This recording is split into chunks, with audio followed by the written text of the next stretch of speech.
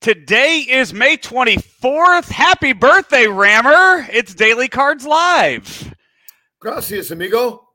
What, 50, right? Right around, That's why you're the best partner in the business. I'll never let anybody take that title. Well done. Thank you very much. Cardinals and Reds, game 3 of 4. Rammer, this is the first time that you and I have had a chance to talk about this series so far. Yeah. As Monday, we paid our respects to the commish, Rick Hummel, and then yesterday, so you and Rock took over the daily cards duty for yesterday. But we have Steven Matz against Ben Lively tonight, a 5:40 start time as the Cardinals look to at least win another game and have a chance at winning another series tomorrow afternoon. I suggest lively could be the word for the game. I suggest that it could be another high-scoring affair.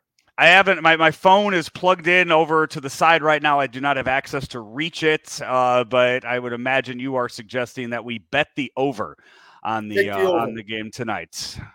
Definitely take the over.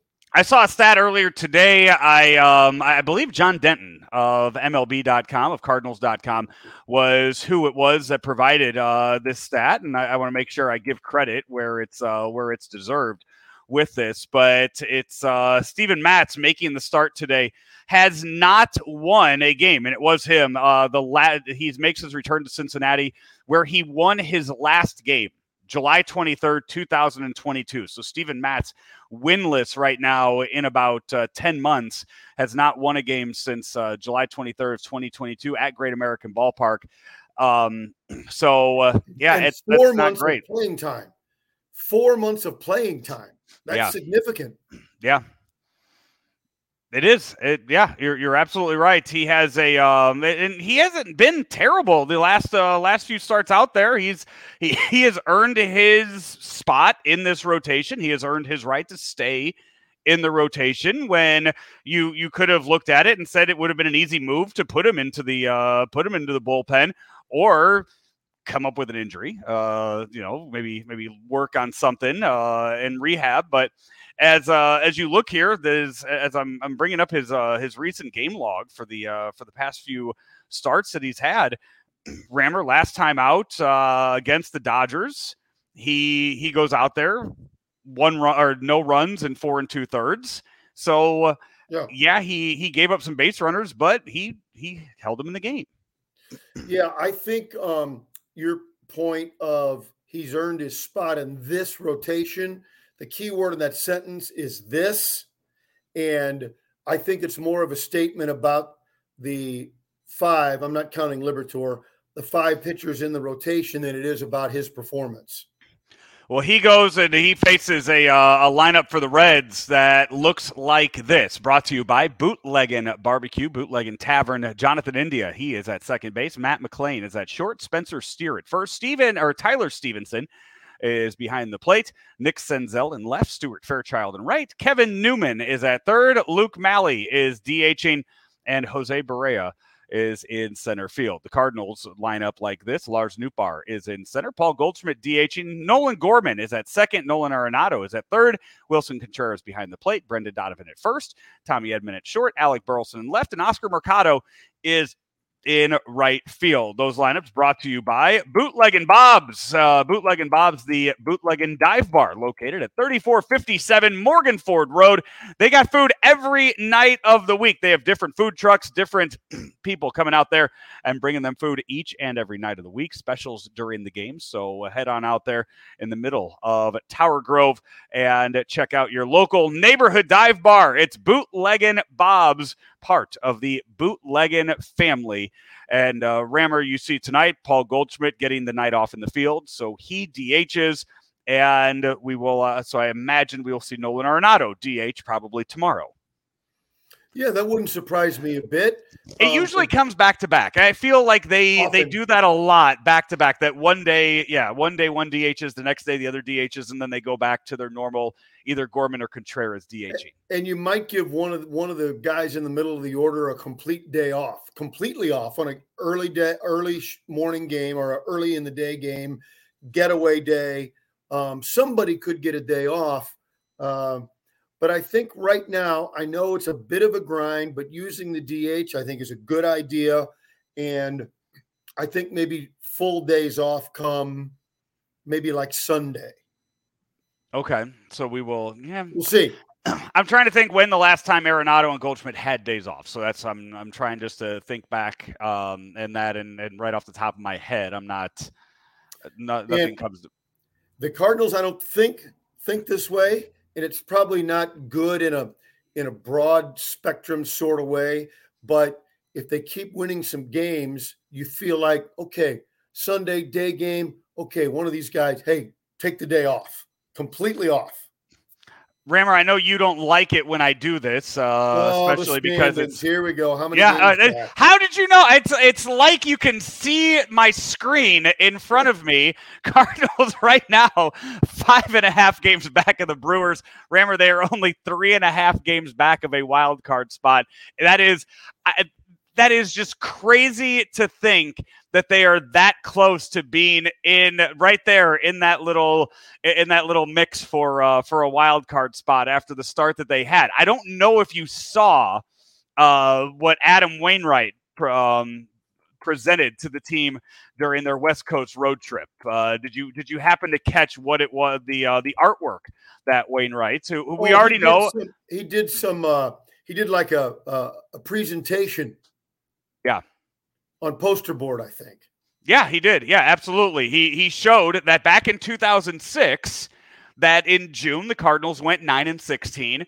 In September, the Cardinals went 12-17, and yet they still managed to go on and win the World Series, a World Series that he was on the mound for that final out. So Adam Wainwright has come out and he showed the team, hey, look, 2 bad months doesn't define your season. Yeah, it sucks that they were back to back.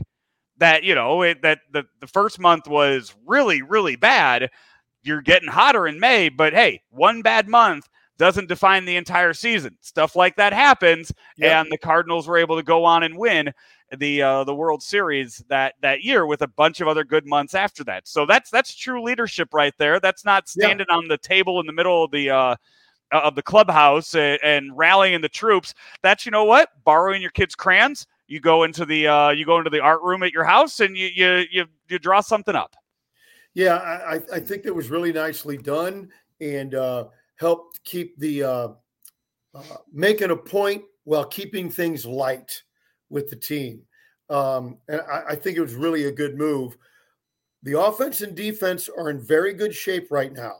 We talked already about the rotation, and I think the specifics of trying to make this bullpen work. Ollie's trying everything he can. I'm not comfortable with any of the closing candidates. And because of availability, he almost gets stuck in a two-platoon bullpen. These guys today, these guys tomorrow. I don't think the rotation or that usage of the bullpen is sustainable. So I think they've got some work to do. At some point, we'll start to see maybe a little more of the Memphis shuttle, and we'll start to see a few guys that maybe we saw either earlier in the year, maybe last year, maybe some guys that we saw in spring training. Who's the kid that they brought up that was touching 100 in the World Baseball Classic and just had just kind of had a little cup of coffee up here, but was impressive. And I mean, you're going to start to see little moves, little tweaks like that, especially with all the options that some of these bullpen guys have too, that you can kind of mix and match throughout the summer. Yeah. And because starters aren't giving you enough innings, even if all of your guys are going pretty well, you're going to have to shuffle just for workload. Yeah, you're exactly right. I don't know starter wise. I mean, we'll probably see what we saw the last few years. You go out there, you find a 3 or 4, and you go from there. Yeah, I don't think that'll do it. No, can they find a 2 or a 1?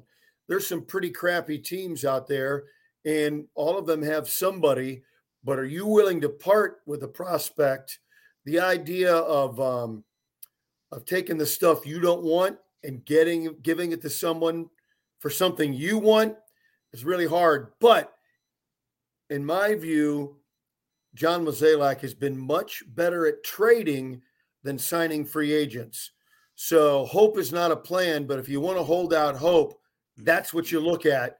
He does have a tremendous track record at trades.